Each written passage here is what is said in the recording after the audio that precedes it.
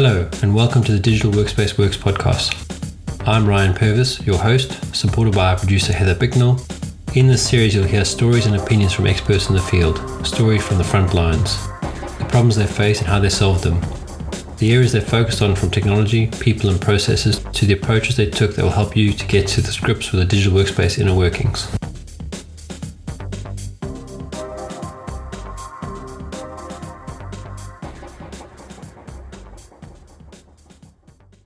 Welcome, Warren, to the Digital Workspace Works podcast. Do you want to give us a bit of an introduction?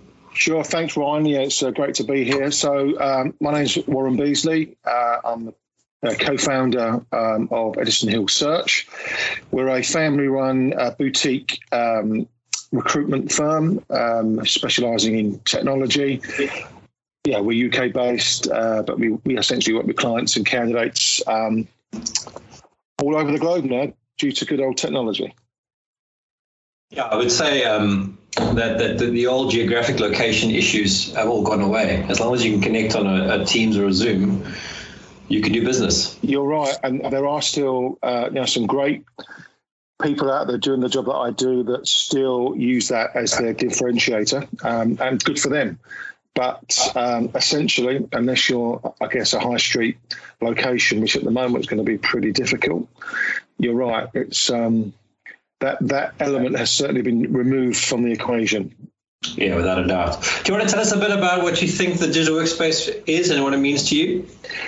Sure. I think the best way for me to describe that is to give it a comparison to what it was like when I first worked in this job back in the 90s, which was an analog desk phone, to be polite, an antiquated mobile phone that really all did was make calls, send texts, and you could play Snake on it as well. I don't know if you're old enough to remember that. Well, was that an Alcatel or? It was a Nokia. And was it the Motorola Razr? These little Star Trek flip phones that were quite popular as well. Yeah. Queues for the fax machine. Yeah. And when I first worked in recruitment, we had these A6 index cards that had the names of your clients on and the names of your candidates on, and you basically either take them home with you, you'd lock them away in a drawer so no one else got access to them. We gradually then started to migrate that information onto a very sort of, I use the word antiquated again, but a very basic CRM, which was essentially a database of candidates and a database of clients. And I guess I'm going to throw a negative in for digital workspace, but it will be, it will transpire that it's not really a negative. But when you left the office, and the hours that we did back then were literally 7:30, 8 o'clock in the morning till 8 o'clock at night. But when you left the office, you left the office. There was no way you were contacted. That was it. And you came into some great surprises in the morning. Some were very good and some were not so good. So the digital workspace to me now essentially means that, and although the pandemic has really accelerated the shift across for some organisations, it means that myself and my colleagues, we're working 24/7. So, you can be on calls with clients and candidates literally 24/7. The database that we have now, the CRM, well, that's now the basis of all of our marketing efforts across social media, utilising data analytics. We're no longer just individuals who make phone calls. We're now individuals that have to use digital to create a brand for ourselves as individuals, not only for the company, but as individuals. And it's a very powerful thing to allow you to use digital to really create a footprint out there in terms of what it is that you do and how you differentiate yourself. So, the perception that, recruiters will only, will have a database of names, of people, of contacts. Digital has really allowed us to expand on that touching on AI, video technology. It is a real seismic move that we've had, which essentially makes my job easier, which means I can add more value to my clients and my candidates as a result. And I think in your space where you're offering a more white glove service than the odd sort of common recruiter, I mean that in the nicest way, who's really just trawling through lots of CVs for a job posting. You still have a black book of some sort, or your cards. Yeah, and that's something that we still use the traditional use of a CRM for. But because with digital, your reputation is so far more delicate now than it was 25 years ago. What people say and think about you is heard much more loudly than it was back then. The level of inbound additions to and I'll use your phrase, the black book, is also greatly increased off the back of using digital to enhance your reputation and to enhance what it is that you actually do. And obviously social proof, which is also something that the digital and the internet has allowed us again to be at the forefront of people's minds when they make decisions. And that's really what recruiters are now because of digital, which is marketeers creating a brand and essentially making clients and candidates comfortable with who they're dealing with. Yeah, I would have probably added the word PR to that. Not so much public relations, but personal relations. Oh, that's a great phrase. Yeah. I may use that, Ryan, if that's okay. I like that now. Thank you. And that comment you made about sort of the amplification of your profile due to technology, you see it yourself on something like LinkedIn, where, and it'd be with one of my peers, for example, or in a different industry, they'll be sort of hunting what they've been doing in an internal organization. Mm-hmm. But externally, so I don't know, some award ceremony they had for their apprentices, or finishing off a really big project, and how they partnered with, I don't know, Microsoft or Oracle, whoever the partner is. Yeah. And it's not a direct look at me, look how great I am. It's more an indirect. We're doing stuff here using, maybe cool stuff or solving a cool problem. Yeah. But it's almost future selling to the next role that says, well, if you ever want to know what I did, go look at my LinkedIn profile. There's 100 posts about how awesome I've been involved in things, and not how awesome I am. Absolutely. It's a great place to keep a repository, rather like, GitHub, keep a repository of code and the great things that really clever people can do with it. LinkedIn can be a repository of individuals' career track record, really, their achievements, what they're proud of, and how they want to be perceived to the market. But I think the most powerful thing that LinkedIn does is it allows people to see you, to see what you're really like. The other stuff, those award ceremonies, those achievements are kind of the fluffy things around the edges that will support a decision for somebody to want to work with you. But ultimately that decision, in my opinion, starts off with somebody liking you and liking what they see as a person. And I think that digital has a real big part in that. Absolutely. I'm curious, have you looked at this latest feature from LinkedIn, which ties it in with all the other social media platforms now, that you can post your story, post a picture and be followed like you would on Instagram or Facebook or whatever? I don't know if you've seen it. This is on the spot. Okay, so I would probably spend a good 5 or 6 hours a day with LinkedIn open in front of me. So I'm in it all the time. When you say a story, you're talking about a post that you can share across. So it's a new feature now. If you open up the app, in fact, I'll open it. I'll show you. So right on the top, there you can see my name, you can see the work, the podcast, etc. Now, if you hit the plus sign, you can obviously put your image, whatever it is, or you can add an image, or you could record a video, or whatever it is. So very much like you could with all these other social media, more informal social media platforms, let's say. Okay. And it's been around probably about a week or two. It's come up in some of the other forums I'm in.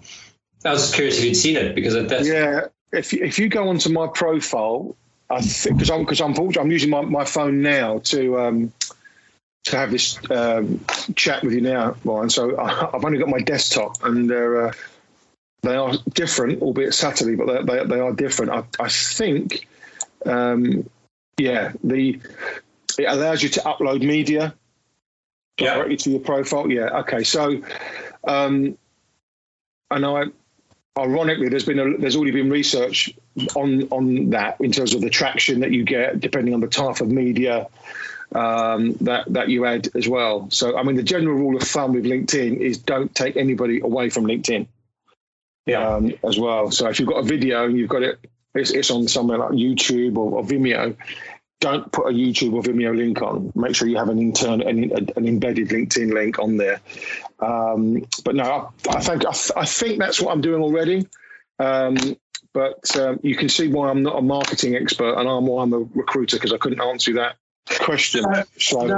It's cool. I just wanted to see it, because actually now looking at your profile, I don't see that bar. So it's obviously a mobile first feature, and probably when you post a picture, because where I was kind of going with this is I always see, and I always try to keep my LinkedIn posts very much about the work I'm doing, and which mostly is publishing the podcast and stuff. But I do see other guys sort of posting, I went for a walk today and I saw this beautiful view.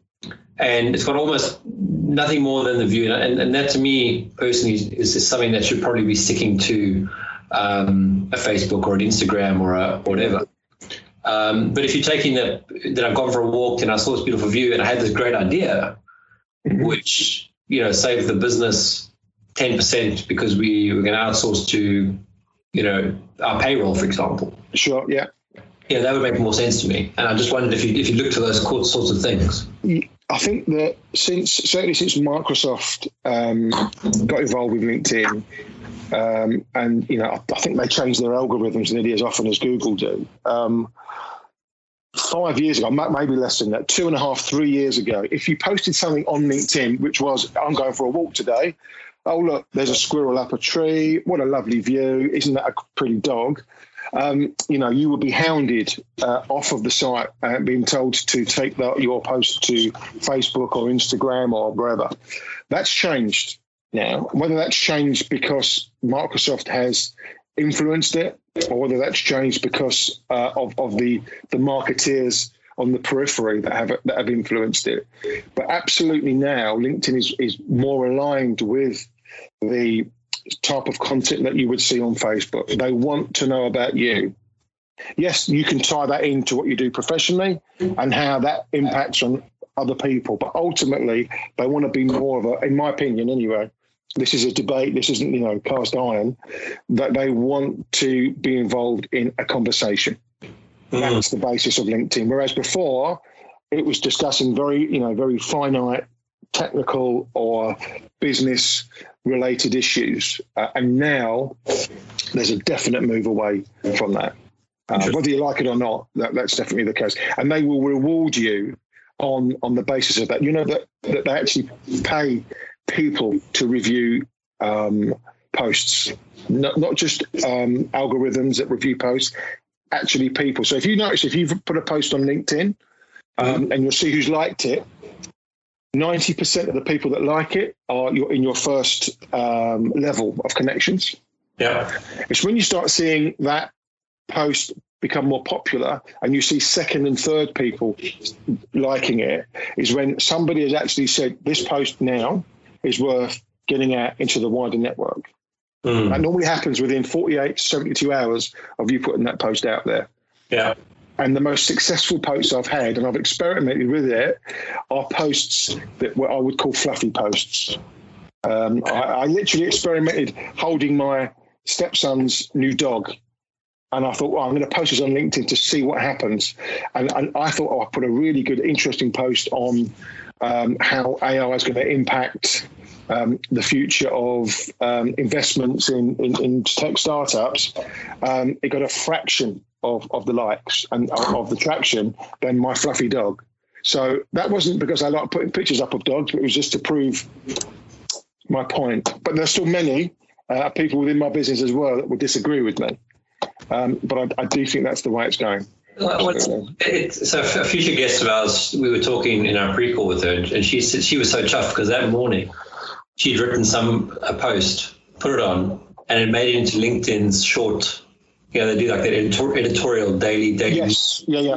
And she made it because she happened to hit it, and she said she didn't do it on purpose, like she didn't design it to get there. Yeah. But the thing she wrote about was obviously right in time for something else that was going on, and it was absolutely, and it was great. Absolutely. I heard a guy interviewed yesterday who specialises in, or his sweet spot is trying to make your post go viral or as viral as possible. And he has a client that created a post purely by accident, this was on LinkedIn, had over 1 million, it would have been comments, it would have been views. Yeah. Absolutely blew him away. His next post has 12. Yeah. So, yeah, there you go. Yeah, and it is a funny thing. I mean, not that this is a LinkedIn dissection, but no. But you put some, and exactly what you said, some things you put up there, and you actually think, wow, this is going to be amazing. And this is before I started putting just the podcast stuff up, but an article you've read, or you might write something, whatever. Yeah. And you get, a couple hundred views, maybe 1,000. You're like, but this was not the thing that I thought would get the views. And then you write this thing that is, like you've put some sweat into it. You really chuffed it. There's like almost a white paper in some sense. Yeah. And your mom and your brother give you a thumbs up, and no one else even looks at it. And you're like, how does that work? I couldn't have put it better myself, Brian. That's exactly, you tell me. The more time you spend, researching a post, if you're brave enough to want to use something like Canva, or you want to pay somebody to make a post look really, very, very professional, compare that to the hits and likes and traction you'll get to I'll go back to the fluffy dog scenario. It's crazy. But that's it. That's how it is. That's what we got to work with. So, and I do take all that down to digital, to the internet, and the impact it's having across the periphery of not just emails, not just your CRM, but across all aspects of my job and what I have to do now compared to what I did back in the 90s. And it really is, night and day, the difference. And I mean, change is inevitable. How have things changed? Obviously, with we've had sort of pre-pandemic. We're now going into, I guess, hopefully the middle to end of this pandemic. I mean, your role changed drastically as the market sort of held its breath. Say that again, sorry. As the market's held its breath, waiting for this madness to go. Yeah. What have you had to do differently? I think, from a very selfish perspective, it's allowed me to be more reflective, to actually see where me as an individual can add value to other people. So, I'm certainly not doing a plug for Warren and his big heart, but I wanted to give something back. I did some pro bono stuff. It allowed me to use digital and technology to get in front of people that were struggling. And, don't get me wrong, it's been tough, but there are plenty of people that were swapping me, that are having it worse. And I wanted to have that opportunity in the past 9-10 months to do something, to give something back. And actually doing that and looking at the perspectives changing slightly, I think has had an impact on the type of posts and the type of brand that is being created, albeit by accident, as a result of that. So, yeah, digital's been really important during this period.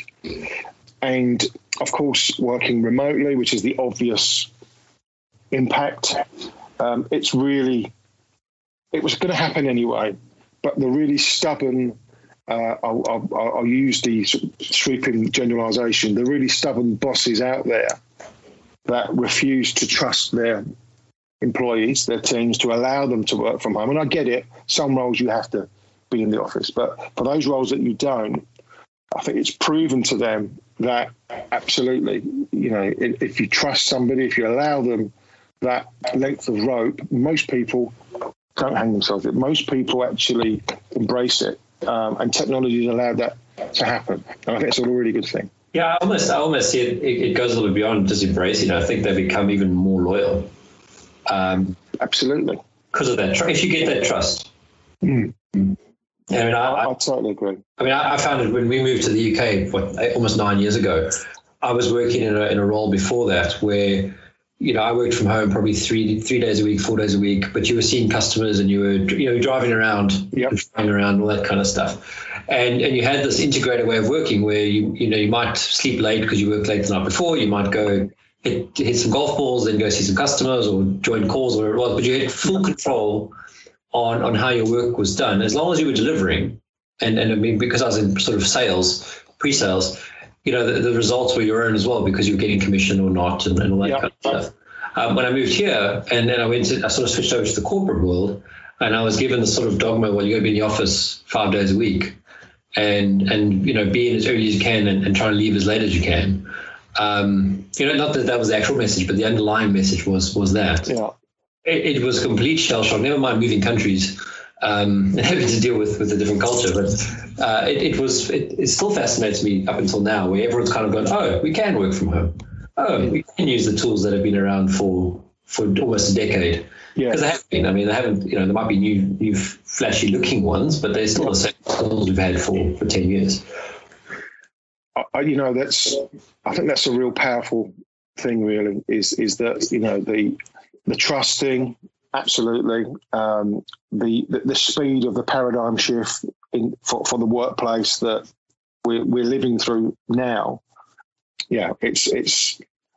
I just hope you haven't got shares in Regis or WeWork, because I don't think that these guys are going to come out of it too favorably. It's funny you say that. So, and this is not a financial conversation or any advice, of course. But so we were in WeWork when I joined Hilo and we left, and at the time we were discussing it how obscene, and I mean this in the nicest way, the WeWork model was. I mean, they had more buildings in New York than JP Morgan had at the time. Yeah.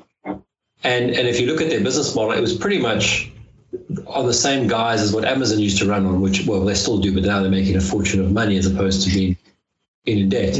But they were running such a tight model where their income didn't match to what the expenses were, but there was a point where it would flip over and they just need to get there.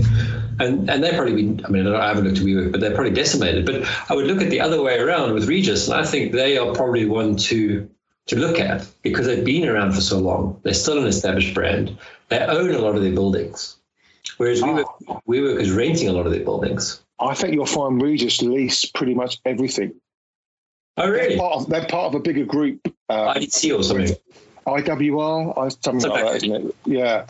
And I've had first-hand experience of working in several Regis offices, and their actual staff on site are phenomenal. Yeah, exactly. They're really, really, really good.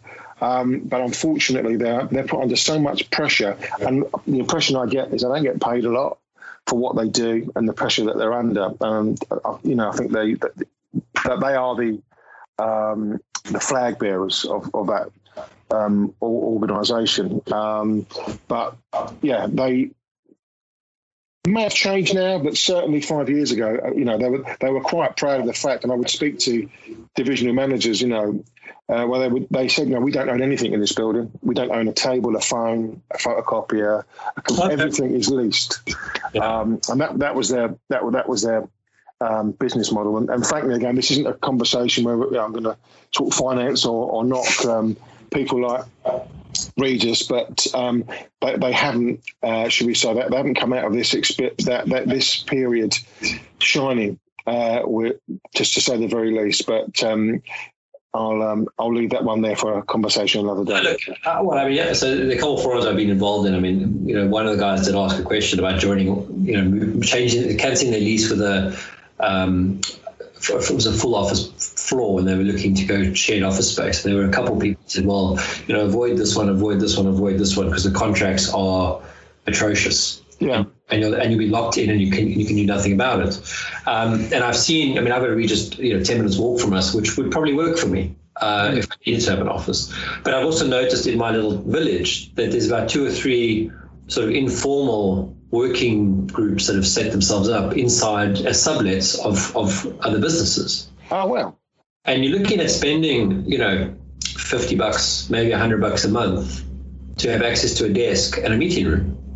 But it's all about now because of what's your brand. For me, I don't need a person to answer my phone because, there's only one phone number, that's my mobile. But for some people, they might need that still. And you just got to find the thing. And I think that's what I found interesting for a lot of people switching over. We're not going to go back to the old normal, which is the corporate life and 9 to 5 in an office. No, it's this other thing, which is still to be defined, I think, which is a hybrid. It's probably more interim roles, not necessarily gig economy, but a combination of that. I don't know what you're seeing in the market, though. Well, I think it's not so much the new normal; it's the next normal. I'd phrase that around what you just said. It's going to be a hybrid. We're going to take things from what we've been forced to do in the last 10 months and adopt them as mainstay habits, if you like, of working. So, I think that there are really very few things that you can say about this pandemic that have been having a positive impact. But this is definitely one of them. The change in sentiment around work. I don't know what it's going to look like in a year from now. Yeah. I don't even know what's going to look like, next summer. I really don't. And I don't think, anybody that suggests otherwise will be fooling themselves. But what I do know is that, as you said, we're not going to be going back. It's going to continue in that sense. And when I'm speaking to clients and candidates now, I can say that there's not been one job that we've worked on across the firm that has required anybody to be in the office. We've had offers made for C-level tech candidates where they hadn't met their new employer in person. Yeah. And they've started and they still haven't met them in person. So, go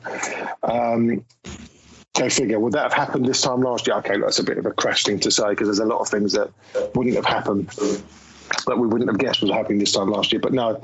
So, the future for me, aligning it with digital away from the workplace sort of scenario in terms of the job I do, is that it's really going to be centered around AI and the impact that's going to have on my industry, and big data and data analytics, which are all kind of interwoven.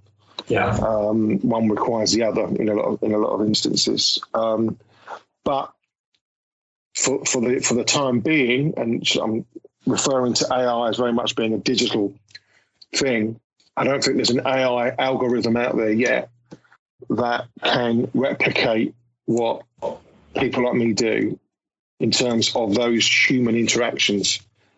When that time comes, which may be in my lifetime, it may not be, then okay, maybe the days of the job that I do may be numbered. But right now, yes, it makes my job far more efficient. It allows me to get in front of more people. It allows me to speak to more people. It allows me to engage with more people. But those golden moments in what I do are still relying on the human touch, if you like, and haven't yet been replaced. But digital just makes my life so much easier, and will continue to do so.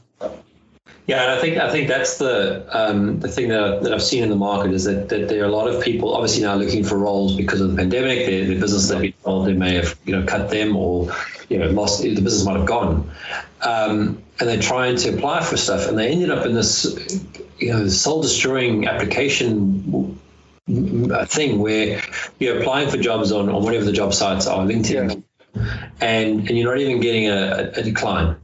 You don't even get an acknowledgement beyond the message from the service saying, yes, you received your job. And you sort of know, being in tech, you kind of know that what's happening is it's going to some sort of filtering system, which is probably doing some sort of word matching, then discarding you or keeping you in. Or it's getting to someone who's been paid in a low-cost area to process it, but doesn't read the CV really, or doesn't understand it, but just kind of goes, no, yes, whatever it is. And you really are are actually going to the old way of doing it, which is to find the relationship, to say, hey, listen, guys, I'm available. Does anyone know of any work that's going on? And bypassing that system, that ecosystem, because the other thing you have is some of these jobs are put onto another hiring portal, which means you got to go re-enter your whole CV or re-enter your LinkedIn profile. Yeah. And the minute you see that, you're like, actually, you know what? I don't want the job that badly. I'm going to apply to another 100 jobs with easy apply on LinkedIn, or post my details in my, because I've seen about one WhatsApp group a month created in a network because people just want to communicate and cut out the friction of getting a job. And help good people find good roles.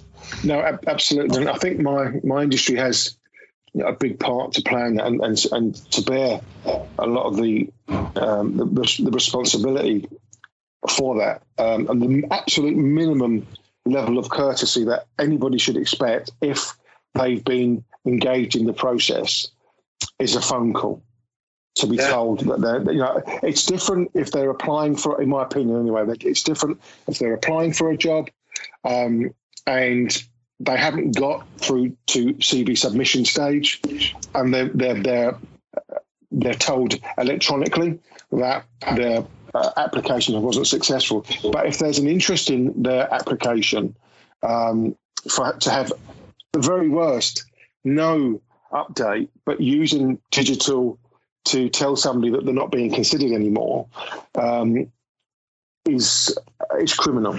There is courtesy that really needs to be extended over and above digital. Yes, it makes our life a lot easier, but those human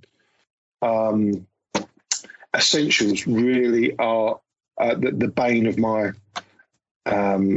life as a recruiter, and it surprises me how much ghosting, which is the phrase which is used a lot now, goes on, not only from candidates to recruiters, but the way recruiters ignore, or the recruitment process ignores candidates. It's really frustrating. I wish we could solve it overnight, but it's going to take a while. If digital could do it, wow, that would be great. But it can't. In fact, in some respects, with the email thing, the easy click of a button, it can sometimes make the problem worse as well. So but overall, it's had absolutely had a massive positive impact on my job, without a doubt. Yeah, and what are your plans for 2021? We no one can predict the future, but what do you think you guys need to do? Personally, I think it's about positioning yourself in a way that people can see the value that you really bring, and that's all around marketing. Now, there are several ways that you bring that to the table, but for us, it's all around digital. There's no other way that we market ourselves, and that's going to be a big part for us next year. And it's how people make decisions now, and we are essentially a sales organisation. And our commodity, and I include myself in this commodity, which is people. We're working with the most unreliable commodity on the planet. So we need to make sure that we do everything absolutely right, and that includes how we market ourselves and how we position ourselves as well. So next year for us is big about branding. It's going to be big about marketing, and make sure people know where to come to and know exactly what they're going to get from us before they even send us that email or make that phone call. And we're progressing. We're not there yet, but it's a journey, and it's not an overnight pay-per-click process. It's very much a drawn out reputation. Keep doing the right things, which is for us it's content, for us it's commenting on people positively, liking stuff, doing this sort of thing as well. It's most definitely the way forward. So so now you're saying that sort of your activity. Are you only looking really at one platform, be it LinkedIn, or are you looking at publications, trade publications? No, that's a really good point. So we openly promote ourselves to journalists within the technical trade press. So if they want a quote, or if they want an opinion from us around a particular subject matter, and we will list them, then that we will use that as well. But I would say that if we went back 5 years, 80% of our time and money was spent on with Google in terms of marketing. Yeah. And I'd include email marketing campaigns in that as well. I would say now 80% of our time and money is spent within LinkedIn. Interesting. Very interesting. Yeah. It's a very powerful platform. And my fear is that when they realise that they have people like me by the short and curlies, excuse the vernacular, but, where that will leave us, I don't know. But no, it's for us, it's a very powerful tool if used correctly. Absolutely. Yeah, a friend of mine runs a podcast, and he did this. He built his business around Facebook, and he put out a post. It must be about 3 weeks ago, where he's deleted his Facebook account completely. So that's going from making. I don't know. He sold his business for a lot of money. So that was his core business. He's got completely broken up with Facebook. And based on that, I finally pulled the trigger to get off Facebook as well. And I feel like I'm going to get off everything except for maybe Twitter and for LinkedIn.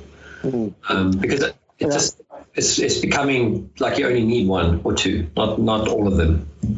There is so much noise out there. Or there certainly was 2 years ago. So much noise out there in that social media branding space.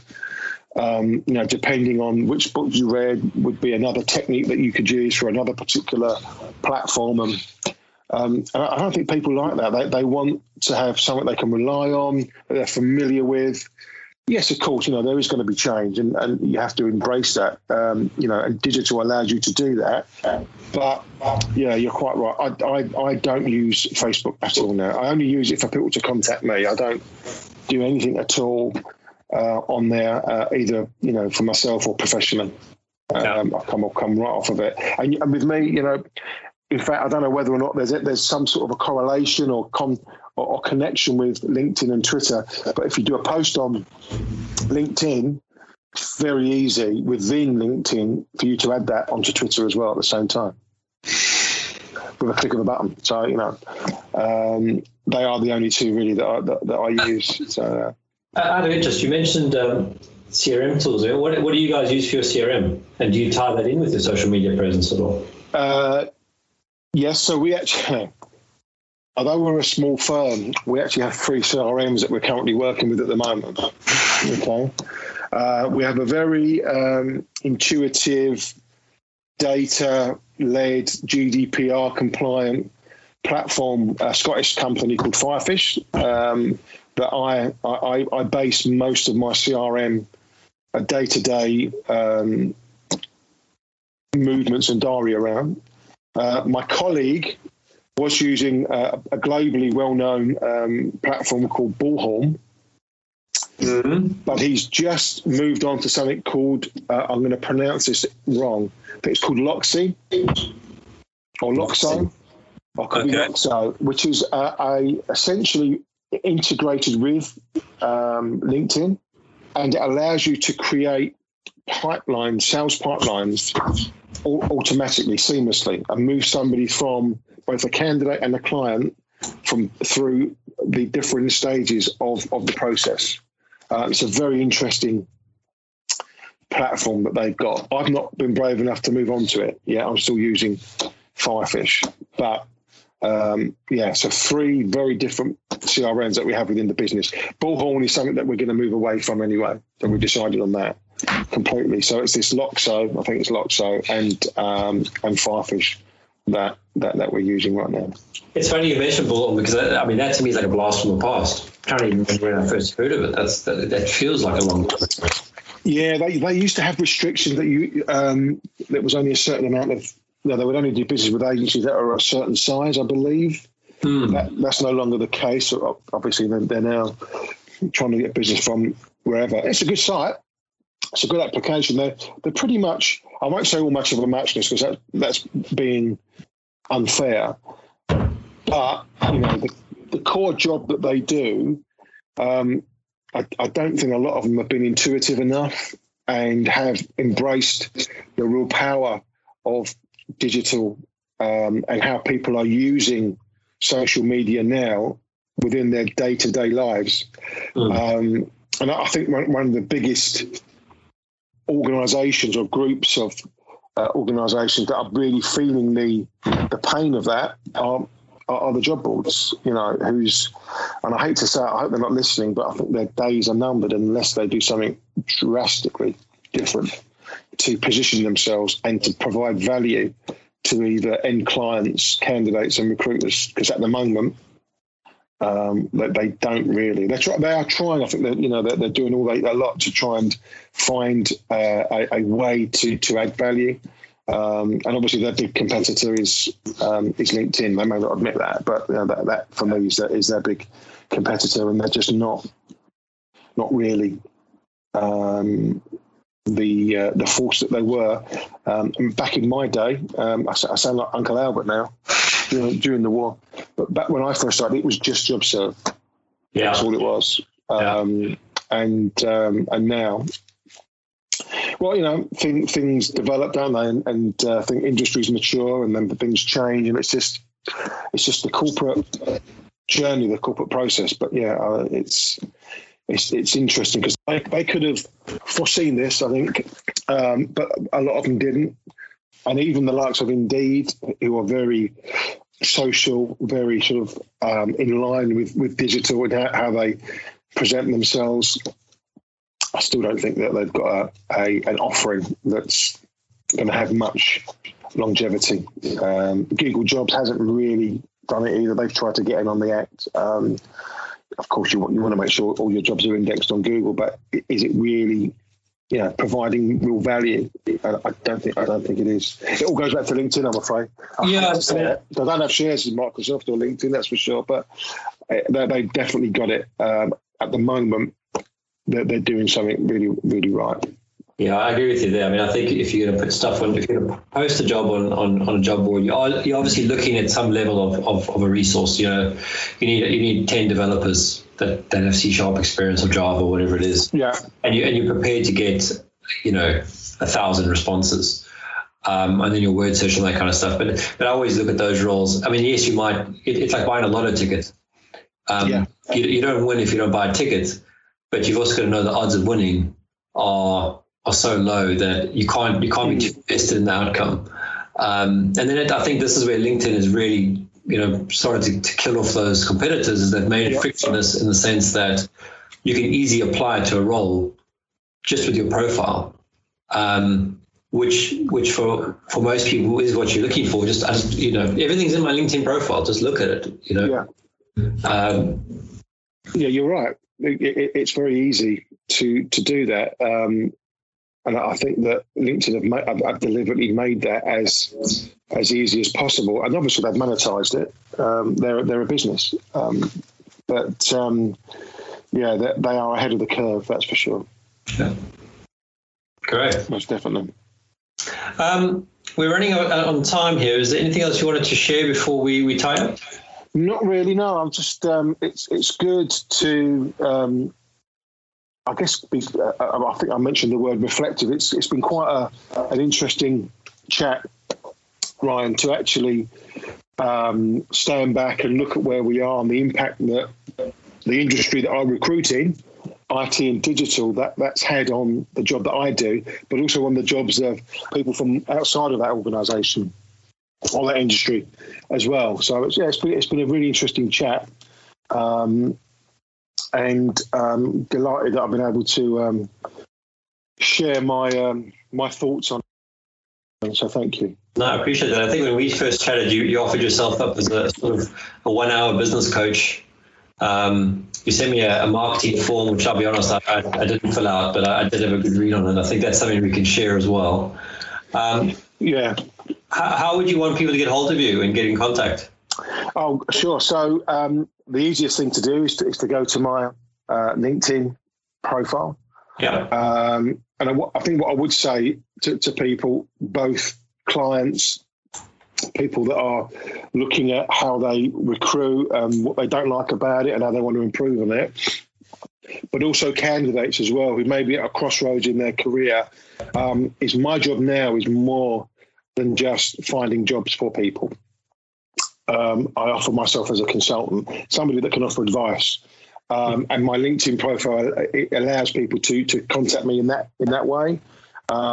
Schedule a call through Calendly, another great digital innovation. Good old phone number, which is down there, or simply DM me direct message me through LinkedIn, or drop me an email as well. And all those details are all on my LinkedIn profile. Oh, that's great. I appreciate that. Thank you. Thank you for being on the podcast. It's been good to chat with you. I've really enjoyed it, Ryan, and hope we can do it again. For sure. Thanks. Thank you for listening to today's episode. Heather Bicknell is our producer and editor. Thank you, Heather, for your hard work on this episode. Please subscribe to the series and rate us on iTunes or the Google Play Store. Follow us on Twitter @the DWW Podcast. The show notes and transcripts will be available on the website www.digitalworkspace.works. Please also visit our website www.digitalworkspace.works and subscribe to our newsletter. And lastly, if you found this episode useful, please share with your friends or colleagues.